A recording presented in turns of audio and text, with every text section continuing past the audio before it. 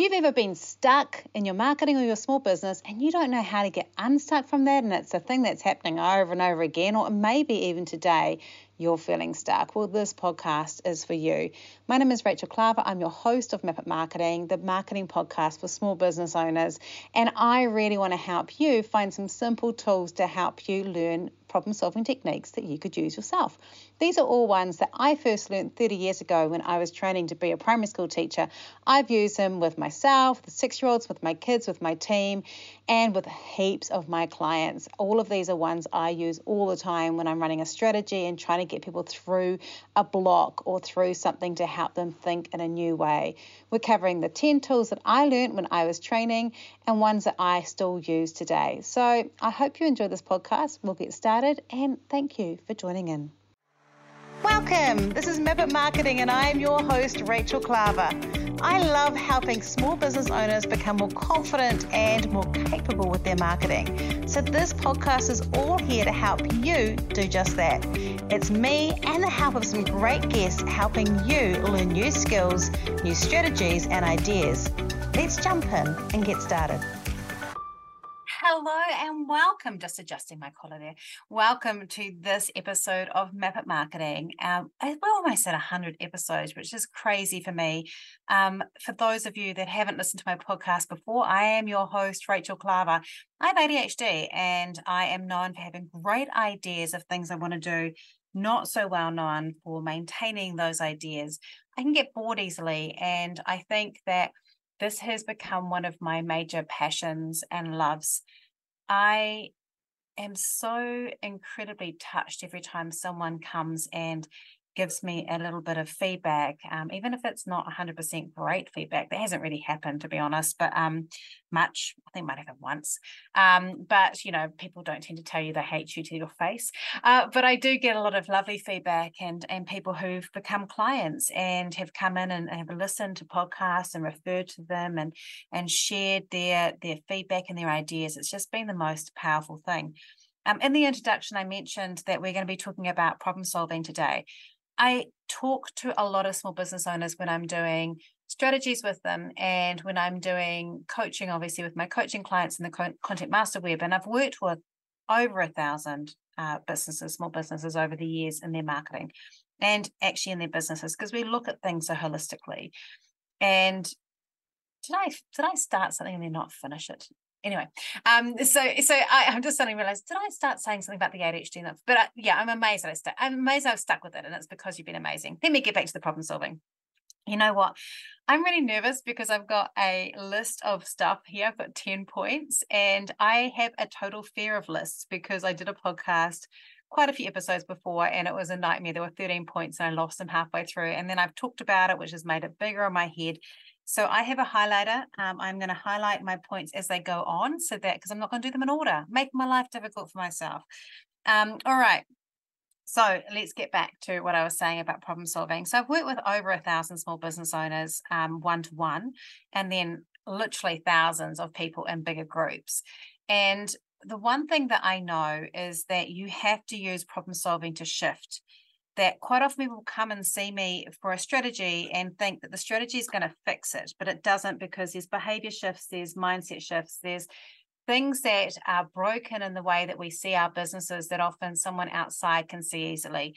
You know, recently I was working with someone and we talked about what the income should be, and they're still in that stage where break even is the income that they're looking at, which is really broken in terms of building a business long term, because if you're always focusing on break even, we can't solve the problem of why it's not getting to the profitable stage. There might be problems around why a product isn't selling, why you're doing marketing and it's just not working. And it's so easy for us to blame a platform. Oh, it's Instagram's fault, or the algorithm hates me. My favorite one is I've been shadow banned. It's just not a thing, guys. It's just not a thing. Or, you know, it could be that Meta destroys your access to your Facebook group, where you get hacked and you've got to problem solve that problem. And it's so easy to get paralyzed. I am the queen of paralysis. You know, I just had to, I'm going, by the time this airs, I will have taken my we're almost taking my second daughter to move to Wellington in a week's time. And I had forgotten in my ADHD way to book a accommodation for the night because I will not be staying in her flat. And it took me an hour. It shouldn't have taken me an hour, but I get paralyzed. I get paralyzed when there's too much choice. I get paralyzed with decision making. And I get paralyzed with, where should it be? Like there's so many things that can stop us from making decisions. But sometimes they are really big decisions that we have to make. Things like, should I continue? Should I drop something? How am I going to fix this problem in my business with my team member or things like that? And so here's some strategies that I use that I learned when I was a teacher that I still use all the time for me. And there's some that I work with better than others, and we'll talk about them. And I'll try and give examples all the way through. And they are also ones I use with my clients all the time. I don't say to them, hey, we're going to use the work backward brainstorming technique or something like that. I don't say that to them. And often you need to use a combo of these ones for it to work really well. But I do use them. And so I wanted to share them with you because I sometimes forget that my training as a teacher isn't necessarily stuff that everybody got. And it had lots of good stuff in it, including this. So we're going to talk about problem solving. Right. So my very favorite one is the work backward stage. So that was actually number 3 on my list for those of you that are laughing along with me at home. But I'm going to go and highlight it now to know that I talked about it with you. Okay. So when you're looking at a problem, a marketing problem, a business problem, anything really, I find working backwards is really important. So the first step actually before this is to sneakily put in a little bit of dreaming first, looking at the big picture. So one of the biggest problems I have with small business owners in their business, not with the business owner themselves, is quite often when we've been under pressure for a long period of time, we've been struggling, it is really easy for us to stop looking at what we actually really wanted the business to be when we started. Or maybe life has changed and the world has changed and we have to shift it. We have to shift to something that was bigger. We might have had a child and life has become more expensive and the goals that we set initially aren't the ones we do. And we can get hope can kind of disappear a bit as well. So I often tell my small business owners that before we jump into problem solving, I need to know what the end goal is. And that means giving your brain permission to dream of what you really want. And I really want to talk about this before we jump into the problem solving, because I think that people often stop doing this. One of the things that Rod and I are doing at the moment is we know and decided, because I'm 51, and he's a couple of years older.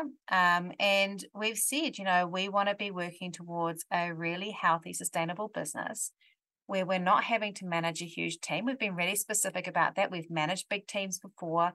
It takes a lot of energy. And I, with my ADHD ways, I can be a terrible boss because I blurt stuff out that I probably shouldn't blurt out. I ask questions. I can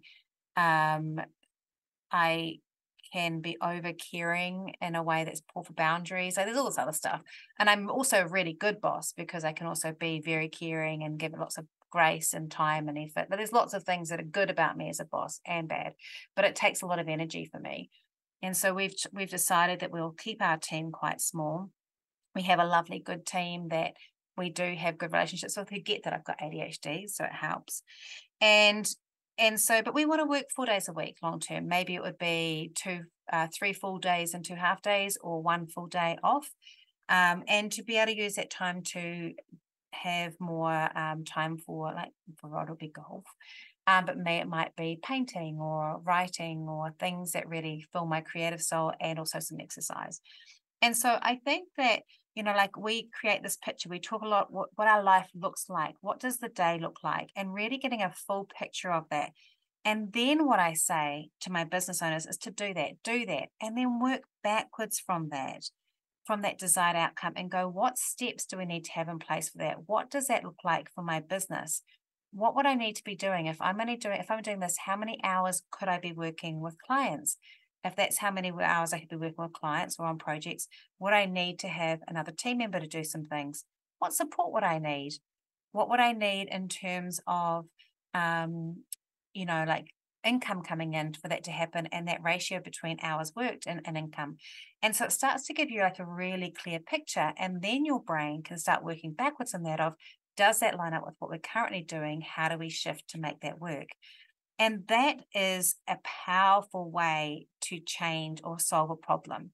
So instead of going, I need to be more profitable, and how do I become more profitable? Work out backwards where you're headed and what the goal is, because also it keeps you really motivated. If you know that that's the goal, everything you do is measuring towards that. Rod and I are going to probably change cities in the next 12 months. I have told some people, but I don't think I've said it on the podcast, so I probably have. You never know with me. But if I haven't, I'm not going to say now. But we know that that's coming, and it comes with a change of pace, and it comes with a change of lifestyle, and there's all those things. So everything that we do is working backwards to go forward. So we've walked backwards and gone, these are all the things that need to be in place for that, and then you're knocking them off. And it makes it much easier to make decisions when an opportunity comes. You know, if I get asked to speak in that city, it's an instant yes, as opposed to, oh, I'm just going to see if it fits. It's a priority because it makes sense, right? So that whole work backwards can really good is to do that. You can also do that with like thinking about goals. Like, you know, for me, YouTube, I want to have 1,000 subscribers. I'm really not doing much about this, so I'm being a total hypocrite using this. But to do that, I had to sit back and think of what steps I need to get there. Well, I'll tell you a step I need to get there to do that. I have to make 2 videos a week. I know that is one of my steps. However, I am ignoring that step at the moment. Just because you're making problem solving doesn't mean you're going to do it. Let's be honest. You still have to have the habit change. So that's one that I think is really good. Another one that I think is really useful, and I'm going to share with you, and this is number 7 on my list, but we're going to share it with the second one, is that I believe sleeping on it is a powerful tool. I used to have to, if I have a big meeting, and I used to be really ashamed of this, but I'm really happy to admit it. I use sleep to process stuff. So if we have a really big meeting or a big discussion and I need to think about it, if I've got a big thing going on, I'll often have a 15 to 45-minute nap in the afternoon. And often I'll wake up from that and I have the solution. So sometimes just allowing your unconscious to do it. I also find that walking is the same. Walking without my phone. So this morning I went for a walk in the rain, which is not really my favorite thing at the moment, but in Auckland, it's really the only options you get. And in summer, and I walked and came up with about 5 different things that were little problems that I hadn't realized were problems, including the fact that I needed to book my accommodation. And actually came up with my podcast for 3 weeks' time. I didn't know what it was going to be, and I came up with my idea during that time. But I find that by letting my mind rest and just float away, it will solve the problems for me that I sometimes didn't even realize were the ones that were causing me an issue. Sometimes trying to focus on the problem doesn't help us. So taking a break with sleep or with walking, moving your body is really good. I don't know where this research came from. It came from someone who told it to me. I don't have proof of it, but she talked a lot. A person I used to work with talked a lot about how, you know, back before the war revolution around, you know, automation and things like that, people used to have to walk home from war. There was no historical records then of signs of PTSD, and that PTSD happened far more after World War I, where people were being shipped home in boats and things because you weren't able to walk it out. I do think that walking, that act of walking, can help us walk through and process emotions in ways that can help us relax to get things. So it is an option. And obviously, you can use these in conjunction. You could go for a walk or sleep on it, thinking about your work backwards goal, right? So you can put these in conjunction.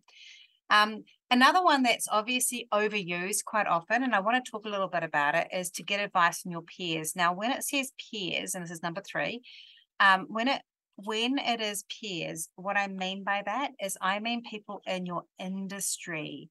So I have a small group of people in marketing who I deeply trust, who I'll go and ask questions of and get advice from. I think quite often this can get badly used. So, for example, I see a lot of people asking for advice in Facebook groups. One, if you're asking people hoping they're your target market, that's a really poor way of doing it, because there's a whole lot of people in different Facebook groups. If you are going to do it, you need to be as specific as possible, and remember that you don't know the people that are answering, whether they actually know what they're doing or not.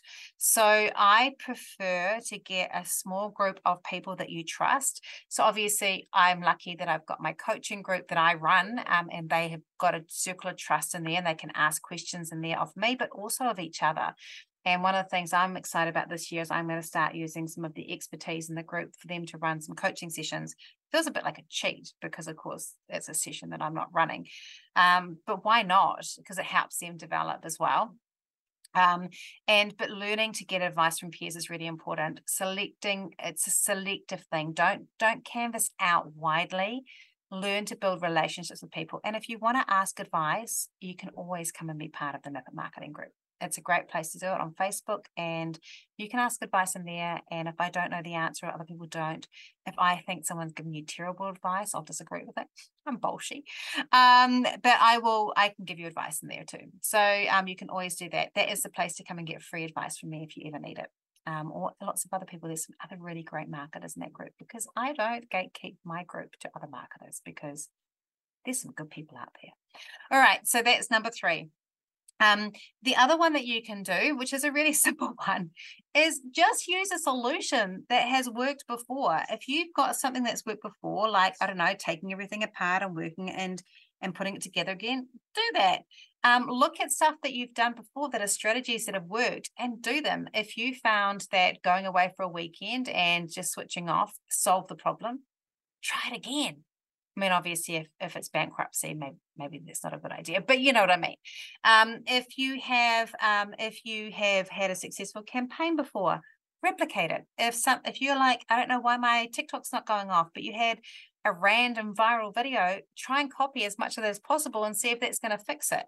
So use a solution that's worked before and note it down. So this is why it's so important for us to note our successes, and then kind of nut out what was it about it that made it successful, because I think that's really useful. You know, sometimes if I'm running an event and it's not getting as many sales, I'll realize that I haven't done some of the marketing stuff that I did the last time, and I'm like, oh, well, I should have really done that. So I'm getting a lot better myself at documenting, because I sometimes run a little bit on instinct, ADHD. And so I'm becoming a lot better at documenting what I'm doing to get processes in place so we do the same stuff each time. So that's number 4. Number 5 is one of my favorites, because I like ideas, is brainstorming. But I want to talk a little bit about brainstorming. When we brainstorm, one of the key things to do, that's number 5. So we've got work backwards, we've got sleep on it, we've got get advice from your peers, use a solution that worked before, and now we're talking about brainstorming. I think one of the things that people make a mistake with brainstorming is that they try to regulate and monitor and curate their brainstorming list. My best idea for you is literally to put a timer on, like 10 minutes, and write the problem in the middle, and then just write your whatever is going on in your brain, even if it doesn't seem connected. So allow your brain to float and relax to do this, and just basically create a whole lot of stuff. You can also do this as with other people. Brainstorming is something that Rod and I will often do. We have a set time once a month where we do a work on the business meeting together. And quite often there'll be a brainstorm in there with a problem, and we'll note it down and get some ideas. And then from that, we'll pull the stuff. The key is that no idea is a bad idea.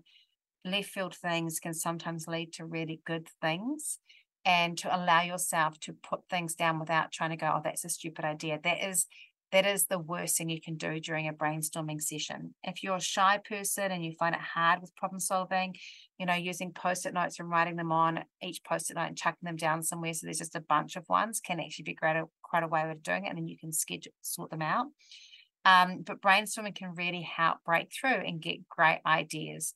And so you can do that, like thinking things through. And I think what's really important is with brainstorming, it's not just the choices that you're making that you pull out of there, but it's also actively seeing the choices that you're choosing not to take. And that's something, when we were in a really bad place about 6 or 7 years ago, and we were really struggling about whether we'd continue on.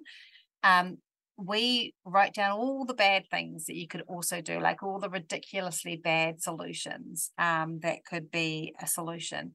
And this is a really good way to free up the brain and relax. So you can also do that. What is all the bad things you can do can sometimes relax you into thinking about some of the good stuff. So brainstorming obviously is a good strategy as well. It's one to do with other people. Related to that, and this is really good for visual learners, number 6, is to draw the problem as well. So using white paper, a whiteboard or a paper, I also quite like this, is to actually just draw the problem out. So like actually kind of note it out and find the connectors, do like a web or like a mind map a little bit. But you can also use imagery and just kind of work it through. And you can also relax if you want to, if you are a drawer, to actually just kind of visualize it and see where things are. So you could go and think about, like, I think this is quite good for things like funnels, or when you're not getting enough customers and things like that. You could have a look at patterns and go, this was our marketing spend here, and this is how many people came. But actually writing it out instead of in a chart formation, putting it and drawing it on a whiteboard can help you see those relationships as well. So that can be quite a good one, especially if you're a bit of a visual learner and someone who's quite tactile and kinesthetic, because it can help you move around as you're doing it, which I really like. Another one that can be a bit dangerous, and I think can only should really be used for short periods of time, this is number 7, is to use trial and error. Sometimes it is just a really good idea to try out strategies and see what works best. I would say these are better for those smaller areas, like what's working on TikTok and what's working here. But I also think it can be a good idea for launching something. I've recently talked to a couple of business owners who pulled something that they launched last year or even the year before, and are feeling a bit of failure around it and feeling a bit disappointed that they haven't quite managed it. But actually, trial and error is a part of business. We have tried things that haven't worked. We've tried business models that haven't worked. And then you try one that is a new one that works, and it's immediately right. As some of you may know, we've changed a format for our marketing strategies. We used to do 2 sessions and I'd write the strategy in between. I haven't enjoyed it for a long time that way. We've moved to doing it all written together with the client over 6 90-minute sessions. And I will tell you, I am in love. I just absolutely, all my joy has come back from my work. Clients are getting a better result. Everything is better. And I feel like I'm delivering a far better use of my skills. Plus, it's getting much better conversion rates. When I describe what we do, we have a much higher conversion rate and we're getting better types of clients. So trial and error, we tried it. Now we could have tried it. And so what we did is we kept both options in the back pocket. So I had the old option in the back pocket. So if it hadn't worked, we would have switched back to the old one and then maybe adjusted and find things. So, trying is really important to work out what works best and understanding what happens and then adjusting. And, we're kind of still in that transition period with it, where we're ironing things out and making sure that everything's just right.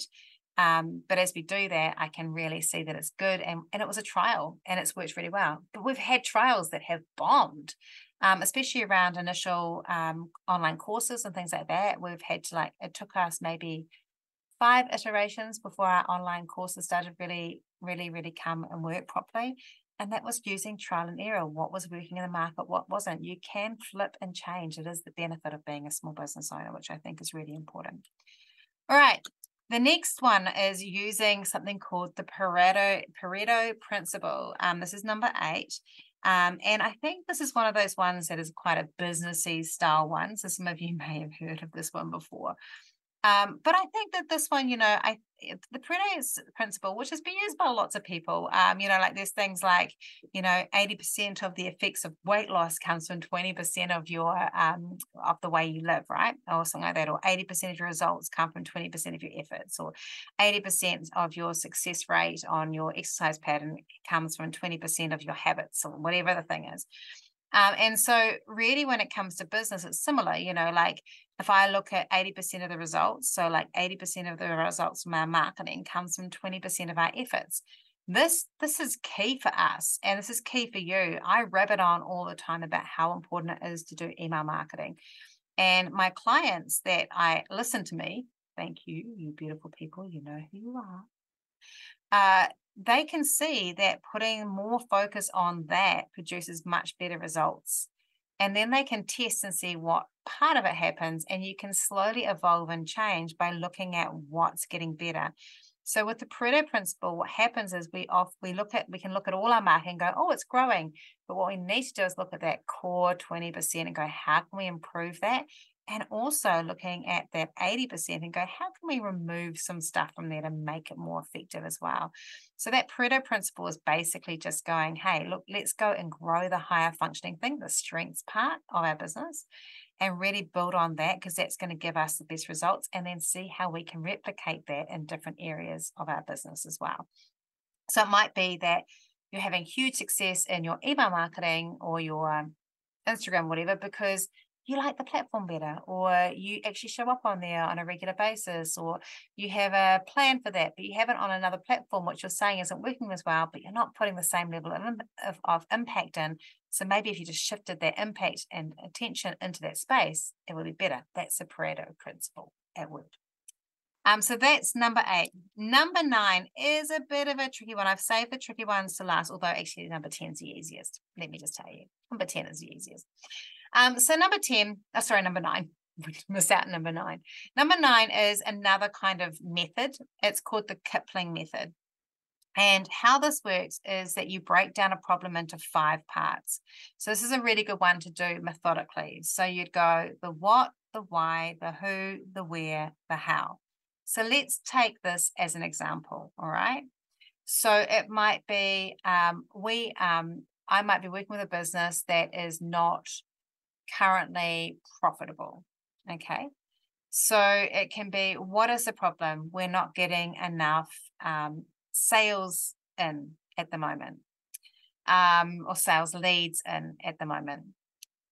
Why are we not getting enough sales in? Well, we're not actually going and making meetings and doing all that initial work that we need to do. And there's a really cool book called 4 Disciplines of Execution by Stephen Covey, which kind of uses this really well. It's 40X, which goes through and helps you choose the 4 actions that you've got to take on a regular basis to see results. It's a really good process. The book itself is dry as. We're trained, we've worked with businesses on how to use it. We've used it ourselves in business. But the process of 40X is kind of like the McDonald's, would you like fries with that? Just asking that question often gets an uptake. It doesn't anymore. I don't think anyone does it anymore. But that old thing, it's like finding that one question or that one behavior that changes things. It might be, always checking a particular thing in the business every day, checking a stock thing because that stock is really important for this particular principle of profit or whatever. So there's all these kind of little things that you can do that just like little habits that break down. But you can go, what's the problem? The problem is that we don't have enough sales coming in. Why don't we have enough sales? Because actually we're not getting enough leads coming in. Who's responsible for that? Well, this person's responsible for that, and they are currently not putting any time into it. So this is a change that needs to happen in the business. Where is it needing to change? Well, it needs to change by that person actually actively making this amount of meetings. And how are they going to do that? We're going to allocate some time for them to do that. We're going to prioritize it. We're going to reward them when they do that. And we're going to get that habit change. So it's kind of like breaking down the problem into something that's much more sizable, finding someone to own it, knowing what the measurable things are going to happen to do it, and then fold it and help create more effective solutions. You can also do it in terms of like that's solving it, but you could also just look at the problem this way. What is the problem? Not enough sales. Why? Because they're not doing enough leads. Who's responsible for that? This person's doing that. Where is it happening? Well, it's actually happening in a geographical area here, and it's happening across this particular time zone. And how's it happening? Well, it's happening because we're not prioritizing that time. So you can also break it that way and then go through and solve each one of those problems as well. And that's another way that you can use the Kipling method. All right. And then last one is number 10. All right. And it's just really when you have a successful solution, when you've had success, and I mentioned this before around that whole thing around using trial and error and talking about that, when you've had success before or using a solution that's worked before, when you've had that, add them in. When you know something's worked, note it down and understand that you've got it. And then you've got a strategy that that works. That's one of the reasons that work backwards is one of the strategies I use a lot, It's worked with so many other business owners, and with me, I'm really confident in using it with someone and helping them do that. That's why brainstorming can work sometimes, but I wouldn't always use it. I wouldn't use it with someone who's like a big ideas person, because you can get stuck in the brainstorming stage and I need them to take action. But I will pick and choose and use different ones across the way. I wonder which ones of these are ones that you feel that you could use. Are there ones that you go, I think I need to start using a whiteboard and drawing and writing things out a bit better? Are there places where you go, yeah, I need to break things down? And if you're a breaker downer and it's not working for you, maybe you need to go on the whole another front, look at the work backwards one. If you're stuck and you've been using the same old strategies, try another one in this podcast. Take a note of them, try a few of them out and see what happens. And I'd love to hear how you go. So do come and be part of the Map It Marketing group and work through. Next week, we've got Kate Nankerville coming. I'm going to mention her in the outro as well. She is one of my coaching clients and I absolutely adore her, but she's coming along to talk to us about LinkedIn and social selling, because that is her strength, her complete strength. She is a star in that. So yeah, problem solving. I hope that wherever you are today, whatever problems you're facing, they are solvable. We all have choices and we just have to make those active choices. If you also want to listen to someone who's recently had to solve a big problem about what to do for business, go back a couple of episodes to Madam Fancy Pants, Claire Terry, and her story about choosing to close her Cuba Street store, because it would be well worth a listen just around that. And obviously there's a whole lot of other small business owners that have been on this podcast who also share about some of the blocks and challenges they've had and how they've solved problems. Another one that springs to mind is an oldie but a goodie, Sarah from Primrose & Co, talking about the problems she had around packaging and making sure that it was going to be recyclable and fit in with her sustainability values in her business. So that might also be worth a listen. All right, have a great week. It's lovely talking to you this week. So now we've gone through the 10 different core problem-solving techniques. I wonder which one stood out to you. Come along and be part of the Map It Marketing group on Facebook and let me know. You can also come in there and ask any questions you want. Sometimes just having an ear and someone who you can ask questions of to get more information for can be the problem-solving technique that you need, which we didn't discuss today. All right, I hope you have a great week. Next week, we are talking to Kate Nankerville about social selling and LinkedIn. It's a super awesome thing. She changed my mind. This woman changed my mind. She's well worth a listen. So I hope you tune in, and otherwise, have a great week. If you love what you heard today, be sure to hit subscribe. And if you loved this episode in particular, I'd love it if you shared it on social media. Remember to tag me in so I can say thank you. Have a great week, and we'll talk soon.